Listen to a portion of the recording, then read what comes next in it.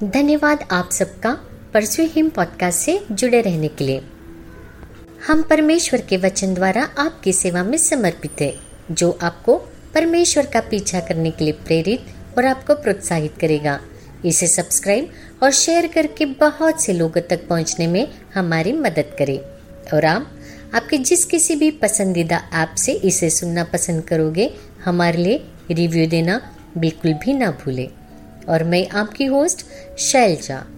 आज की post pastor किम डिसूजा द्वारा लिखित, क्या आप गुप्त पाप में फंसे हुए हैं? छुटकारे के आसान तरीके। मेरा 6 साल का बेटा है, उसका नाम जेरेमाया है। वो बहुत ही प्यारा और बहुत ही हेल्पिंग स्वभाव का है। मैं जब कभी उसको घर के छोटे मोटे काम करने को कहती हूँ, तब बड़ी अच्छे से वो मेरी मदद करता है। लेकिन जब कभी उसका मूड नहीं होता और उसको काम बताया जाता, तब वो सारी चीज़ें इधर उधर छुपा देता है जहाँ मेरी नज़र ना पड़े। ऊपर से तो घर साफ सुथरा दिखता है, लेकिन जब मैं कुछ चीज़ें निकालने जाती हूँ, तब यहाँ वहाँ से सारी चीज़ें गिरने लगती हैं। हम में से कई विश्वासी इसी तरह का रवैया रखते हैं। कलीसिया में हम अपने सारे भाई बहन जो अपने आप को विश्वासी कहलाते हैं, जो बाहरी तौर से बड़े जोर शोर से परमेश्वर की स्तुति आराधना करते हैं, लेकिन अंदरूनी तौर से अपने आप में संघर्ष और प्रलोभन को छिपा कर रखते हैं। वे अंदर ही अंदर टूटे हुए हैं और अपने आप को दोष लगाते हैं और सोचते हैं कि परमेश्वर की योजना उनके लिए क्यों काम नहीं कर रही है। दोस्तों, बस ये तो थोड़े समय की बात है, इससे पहले कि अच्छे समय की शुरुआत हो। दोस्तों, एक बात कभी ना भूलो, जो आप छिपाते हैं वही आपके जीवन की सामर्थ्य है, आपकी शक्ति है। शैतान यही चाहता है कि आप चीज़ों को छुपाए, चाहे वह वासना हो, पोर्नोग्राफी हो, कोई व्यसन हो, डर, निराशाजनक स्थिति, निराशाजनक विचार। वो आपके मन में शर्मिंदगी, भय और अपराध की भावना लेकर आता है, ताकि आप उस बातों को उजागर ना करें, बल्कि अपराधी भावना में जीवन जीते रहे। यूहन्ना 3:20 और 21 में इस प्रकार लिखा है, क्योंकि जो कोई बुराई करता है वह ज्योति से बैर रखता है और ज्योति के निकट नहीं आता, ऐसा न हो उसके कामों पर दोष लगाया जाए। परंतु जो सत्य पर चलता है वह ज्योति के निकट आता है, ताकि उसके काम प्रकट हो कि वह परमेश्वर की ओर से किए गए हैं। जब आदम और हवा ने पाप किया, तब उन्होंने सबसे पहला जो काम किया वो है, उन्होंने अपने आप को परमेश्वर की उपस्थिति से छिपा रखा। परंतु वो परमेश्वर ही था जो उनको ढूंढता हुआ उनके पास गया। इसी तरह जब कैन ने हाबिल का वध किया, तब परमेश्वर ही था जिसने उससे बात करने में पहल की, जबकि कैन ने कोशिश की इस बात को छिपा कर रखे और ऐसे बने रहे जैसा कुछ हुआ ही ना हो। अगर आप इस तरह से जो जी रहे हैं और आप तंग आ चुके हैं और चाहते हैं कि इससे आपको छुटकारा मिले, सफलता मिले, तो एक आसान तरीका है इसे छुटकारा पाने का, अपने आप को परमेश्वर के सामने उजागर करने का, उसके सामने अपने आप को एक्सपोज करने का। भजन संहिता 35:3 और 5 वचन, उसमें इस प्रकार लिखा है, जब मैं चुप रहा तब दिन भर कहारते कहारते मेरी हड्डियां पिघल गई, क्योंकि रात दिन मैं तेरे हाथ के नीचे दबा रहा और मेरी तरावट धूपकाल की सी झुर्राहट बनती गई। जब मैंने अपना पाप तुझ पर प्रकट किया और अपना अधर्म ना छिपाया और कहा, मैं यहोवा के सामने अपने अपराधों को मान लूंगा, तब तूने मेरे अधर्म और पाप को क्षमा कर दिया।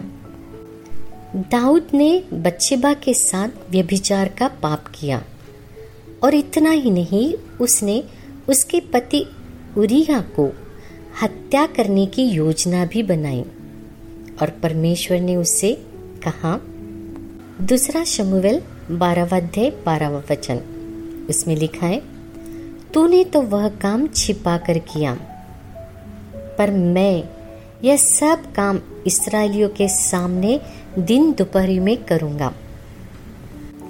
परंतु हम तुरंत ही अगले वचन में देखते हैं, उसने परमेश्वर से माफी मांगी और परमेश्वर ने उसे माफ कर दिया। अगर आप गुप्त पाप से जूझ रहे हो और दिल से चाहते हो कि इससे आपको छुटकारा मिले, तो यहाँ पर कुछ बातें हैं जो आप कर सकते हैं जिससे आप स्वतंत्र महसूस करोगे। पहली बात, परमेश्वर के सामने अपने संघर्षों को उजागर करें। खुलकर और ऊंची आवाज में उन्हें परमेश्वर के सामने कबूल करें। आप देखें, शैतान सिर्फ आपके साथ लुका छिपी खेलने में दिलचस्पी नहीं रखता। उसके पास आपके लिए एक एजेंडा है और वो है कि आपको परमेश्वर की बुलाहट और योजना से निकालकर बाहर फेंके और आपको पूरी तरह से नष्ट करे, और जो लोग आपके जीवन से जुड़े हैं, परमेश्वर से जुड़े हैं, उन्हें भी बर्बाद कर दे। इसलिए परमेश्वर की ओर दौड़े चले आओ, जो दयालु, करुणा निधान, क्रोध में धीमा और प्रेम से भरा हुआ है। एक बार जब आप अपनी कमजोरियों को यीशु के लहू तले ले आते हो, तो समझे कि सब कुछ ढक चुका है। अपराध की भावना, दोष की भावना, इनको बिल्कुल भी एंटरटेन ना करे और फिर से अपने अतीत के बारे में ना सोचे। दूसरी बात, अपने संघर्षों को अपने मेंटोर, पास्टर या जो प्रभु में परिपक्व हो उनके साथ बांटे, जो आपके साथ प्रार्थना कर सके, आपका मार्गदर्शन कर सके। याकूब की पत्री 5वां अध्याय 16वें वचन में इस प्रकार लिखा है, इसलिए तुम आपस में एक दूसरे के सामने अपने अपने पापों को मान लो और एक दूसरे के लिए प्रार्थना करो, जिससे चंगे हो जाओ। और वो व्यक्ति जिसके साथ आप अपने आप की बातें बांटोगे, वो व्यक्ति पवित्र आत्मा से भरा हुआ, उसके वचन पर चलने वाला और उसके जीवन से यीशु को महिमा देने वाला हो। और एक बात, ये मत समझना कि आपके पास्टर, प्रोफेट या मेंटोर आप जिस समस्या से गुजर रहे हैं वो अपने आप समझ पाए या जान जाए। वो भी मनुष्य है, परमेश्वर नहीं। आपको खुद को समय निकालना होगा उनके पास पहुंचने का, उनसे बातें करने का। तीसरी बात, परमेश्वर के वचन को अपने दिल में छिपाए रखें। अगर परमेश्वर हमसे कोई चीज छुपाने के लिए कहता है तो वो है उसका वचन, पाप नहीं। भजन संहिता 119:11 में इस प्रकार दाऊद कहता है, मैंने तेरे वचन को अपने हृदय में रख छोड़ा है कि तेरे विरुद्ध पाप ना करूं। परमेश्वर का वचन प्रकाश है और यह वचन हमको पाप से दूर करेगा। ऐसे वचन को पढ़े जो आपको आपकी समस्याओं में सांत्वना दे सके। उस वचन पर मनन करना सीखें। परमेश्वर के वचन के साथ समय बिताएं और उसे अपने चित्त से दूर ना होने दें। चौथी बात, छोटे प्रलोभनों से दूर भागे जो आपको लगता है कि आपको वो फंसा नहीं सकते। इन छोटी छोटी चीजें या प्रलोभन में हमें लगता है कि वो हमें कंट्रोल नहीं कर सकते, लेकिन ये छोटी बातें ही लंबी समस्याओं में हमें फंसा सकते हैं। सतर्क रहे, सावधान रहे। तुम्हारा शत्रु शैतान गरजने वाले सिंह के जैसे इस तलाश में रहता है कि किसको फाड़ खाए, और तो और सबसे ज्यादा अपने मन की रक्षा करे और सबसे महत्वपूर्ण अपनी आंखों की रक्षा करे, क्योंकि आंखें शरीर का दिया है। 5वीं बात, अपने कलीसिया के लोगों के साथ संगति करने से अपने आप को दूर ना करें। शैतान यही तो है जो वो करना चाहता है। वो चाहता है कि हम परमेश्वर से दूर भागे, उसके लोगों से, कलीसिया से दूर भागे। अपनी खुद की तुलना किसी और से कभी ना करे। अपने आप को बिल्कुल भी दोष ना दे।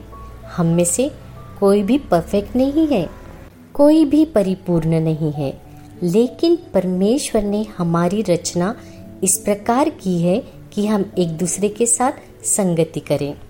इब्रानियों की पत्री 10वां अध्याय और 25वें वचन में इस प्रकार लिखा है, और एक दूसरे के साथ इकट्ठा होना ना छोड़े, जैसे कि कितनों की रीति है, पर एक दूसरे को समझाते रहे, और जो जो उस दिन को निकट आते देखो त्यों त्यों और भी अधिक यह किया करो। दोस्तों, क्या आज इस पोस्ट के जरिए परमेश्वर ने आपसे बातें की हैं? क्या आपके जीवन में ऐसा कुछ है जो छिपा है, जिससे आप चिंतित हैं, या आप गिल्ट में जी रहे हैं? याद रखें, आपकी सफलता छिपाने में नहीं है, बल्कि उसे उजागर करने में है, परमेश्वर के सामने खुलकर रखने में है। हे दोस्तों, मैं आशा करती हूँ इस पॉडकास्ट से आप आशीषित हुए हो। यदि आज आप जो सुन रहे हैं आपको पसंद आया है तो एप्पल पॉडकास्ट, स्पॉटिफाई या गूगल पॉडकास्ट या किसी और भी ऐप से आप अधिक जानकारी प्राप्त कर सकते हैं। इसके अलावा हम आपके साथ जुड़े रहना पसंद करेंगे pursue-him.net पर, जहाँ पर बहुत सारी बातें आपके लिए उपलब्ध है। याद रखें, परमेश्वर का पीछा करते रहे, क्योंकि आप जिस बात का पीछा करोगे आप वैसे ही बनोगे। आपका दिन शुभ रहे। धन्यवाद।